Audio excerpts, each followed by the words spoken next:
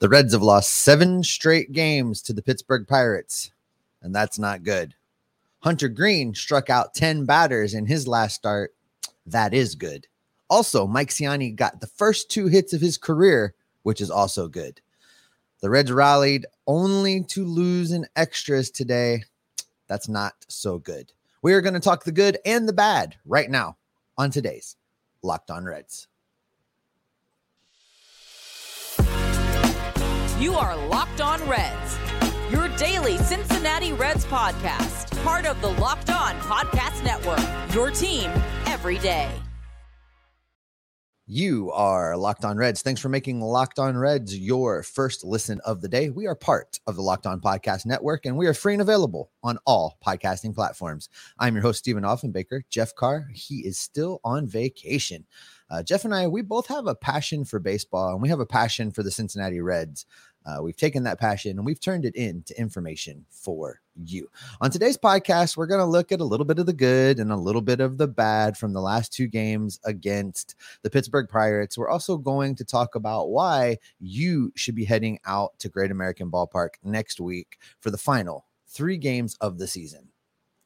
But let's start with Hunter Greene because, I used him as my hot take on yesterday's show, and the only part of that really came to be was the 10Ks. I got that part right. He walked 3 instead of 1. He pitched 6 instead of 7, and the Reds did not get the win. But Hunter looked good. Hunter has looked good every time out in most of his recent starts. Yesterday, as I mentioned, he went 6 innings. He gave up 4 hits, allowing just 1 earned run, striking out 10, only walking 3. Pretty excited about how he looked on the mound. His velocity is still right up there where you want it to be. He seems to be having more and more command of those pitches, working his way around the strike zone a little bit, doing the things that we want to see him do with the progress that we want to see from him. And I think that, he is finishing up this season strong. I think he's going to have a great offseason, and he's going to come into next year rocking and raring to go. He's an exciting guy to pitch, and I'll talk a little bit about him coming up later, about an opportunity for you to get one last look at him. But Hunter Greene, I think, is going to be a very interesting case next season. I talked yesterday about him being able to kind of help push Nick Lodolo, and Nick Lodolo kind of helping to push Hunter Greene.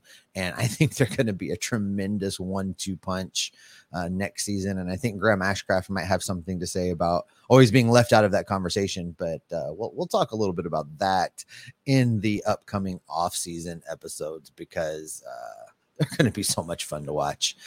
So Hunter Greene kept the Reds in the game, which is what you want from your starting pitcher. As I said, 1 earned run while striking out 10 over 6 innings. But this Reds bullpen continues to be horrible. And following Hunter Greene, Buck Farmer comes into the game and just absolutely botches it. He, in his 1 inning of work, he walked 2 and allowed 3 earned runs. And really, I think that's one of the bigger problems that the Reds have experienced this year, is that you've got these starting pitchers who, in most cases, have gone above and beyond, whether it's the rookies in Greene, Lodolo, and Ashcraft, who have performed better than we could have hoped. Really, I really thought there would be a lot more struggles. I really thought they would have a lot more growing pains as they tried to figure out how to be major league pitchers, but they didn't do that. They've just gotten better every single time out. And what they've done is they've had the Reds in a lot of games, but this bullpen has just been so historically bad, with guys pitching out of the bullpen that really just have no business pitching in Major League Baseball. And, you see that again in Hunter Greene's last start, a tremendous start, keeps the Reds in a game, and Buck Farmer blows it. The bullpen is going to need a lot of work. The bullpen is going to need a tremendous overhaul. And it's more so than getting injured players back. They're going to have to really go out and work and get some guys, because we have seen without question that this bullpen is ill-equipped to, eat very many innings. Outside of Alexis Diaz, nobody else is consistent. Nobody else gives me any kind of comfort when I see that bullpen gate swing open and any other pitcher coming on in relief besides Diaz. So it's going to be a lot of work for Nick Krall. I don't know if the Castellanis are going to give him the resources to address it, but it needs to be done. There was some other good in that particular start, that particular game, and that's Mike Ciani. Mike Ciani gets his first 2 hits of the season, going 2 for 3. This is another one of those cases where you like to see with the young guys that are filling in and covering for injuries and may not necessarily have been here under normal circumstances. You like to see them come in, get some experience, have a little bit of success, and be able to carry that into the offseason. That is especially true for a guy like Ciani. If Nick Senzel doesn't break his toe, we don't see Ciani this season. Ciani doesn't get this opportunity, doesn't get to face major league pitching, doesn't get some major league hits, doesn't have this film to work off of, this experience to work off of throughout the offseason. So this is an opportunity for him to go out and make himself just be a much better player. And, I'm super happy to see that for him. Another guy that performed well over the last couple games is Kyle Farmer. I dubbed him the Reds team MVP. We'll talk more about him in the next segment, but in this game, he went 2 for 3, had himself a game. He's finishing strong. And I think that Farmer probably recognizes that he's going to have to continue to stand out to hold on to a spot. The Reds, surprising to me, were willing to move him around to make a spot for Jose Barrero.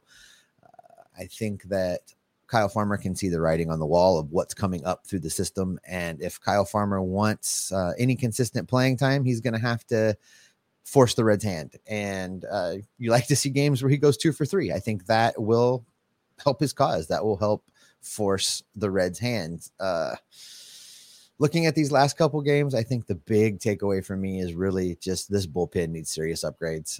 It's hard to, I'm not even mad. This is it's kind of just expected at this point. It's what Reds get past their starter, and it's just kind of just what you think is going to happen. It's what you expect to go down. Coming up in the next segment, we are going to look at today's loss, where the Reds fell just a little short. And speaking of falling just a little short, guys, listen up.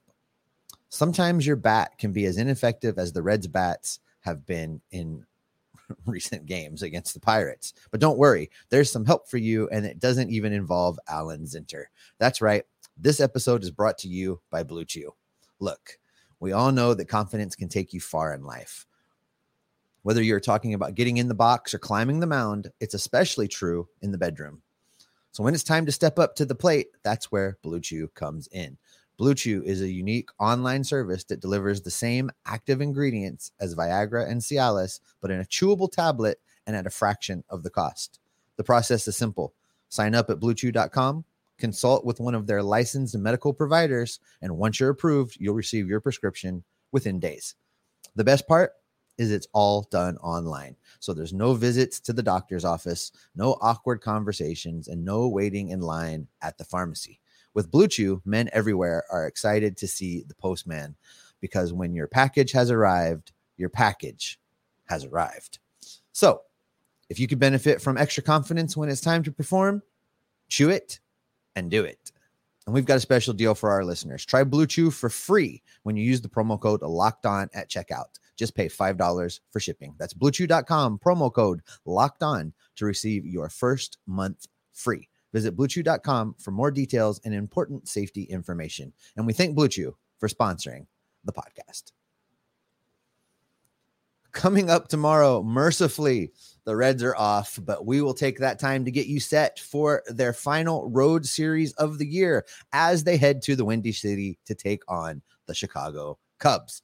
All right, if you caught today's game, Kyle Farmer, we just talked about him. He played a big part in today's 9th inning rally, hitting a 2-run bomb in the top of the 9th inning. That's Farmer's second home run in the last 7 games. On the season, Farmer's hitting .255 with 14 homers and 76 RBIs. You know, way to go, team MVP. I said this several weeks back that I thought Kyle Farmer was the Reds MVP on the season. Jeff huffed and puffed, but when I challenged him to come up with somebody else, he really couldn't. There could be an argument to be made for Jonathan India now that he's continuing to improve and build his numbers up. But I think as far as consistency over the course of the entire season goes, that award, that honor, such as it is, still goes to Kyle Farmer. Another standout in this game, in today's game, the extra inning loss to the Pirates, Fernando Cruz struck out the side in his inning of work. So that's 12 games, 12 innings pitched. That's good for a 0.75 ERA. He struck out 16 batters in those 12 innings. But here's where his problem is, and including today, total on the season, he's walked 9 guys in those 12 innings of work. 1 batter walked today. That's where he's going to need to focus his efforts. He's going to need to continue to work on his control and his command and getting guys out without issuing free passes. One of the biggest problems that we've seen consistently from almost everybody in this bullpen is putting guys on base for free. Our buddy Cam always posts the GIF of the old Riverfront Stadium scoreboard animation, walks will haunt. Well, walks almost always haunt. Those extra runners always come back to bite you, and this bullpen's got to get that under control. But I was happy to see Fernando Cruz have that success today.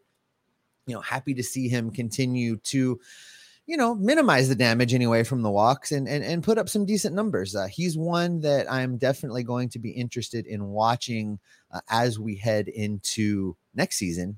As this bullpen gets much needed upgrades, it's going to be fun to see where his place in all that chaos is. Also today, Jake Fraley went yard. That's his 11th home run of the season. The last week or so has been great for Fraley. Slash line of 308, 333, 423.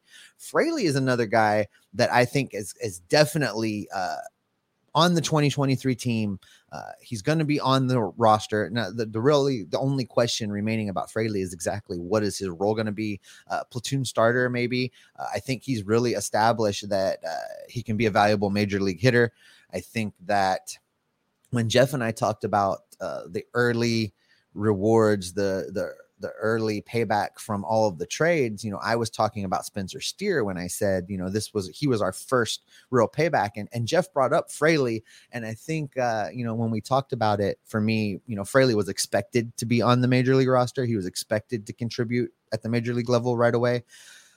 And following the injuries, rehab stint, he definitely has done that. So I look forward to him being on this team next year. Is he a long-term member of the Cincinnati Reds? Probably not, but he's definitely a guy that's going to be a really good bridge player to the youth movement, to when the rest of these prospects start coming in. And along the way, I think he's going to provide some great moments. He's already done some things that are great. I think he's been really candid and humble about some of his struggles and the things he's done to overcome them. He's delivered big homers in big moments. The splash hit in Pittsburgh in the last series when the Reds visited there, tremendous moment. He's had some big time games, and I'm happy to see him finding that success. All that being said, the Reds came so close to avoiding another sweep and getting a win today, but almost only counts in horseshoes. They couldn't get it done. They blew it in the 10th. Again, the bullpen couldn't hold it down. I really hate the ghost runner. I really hate that we change the way we play baseball just because we get to a 10th inning.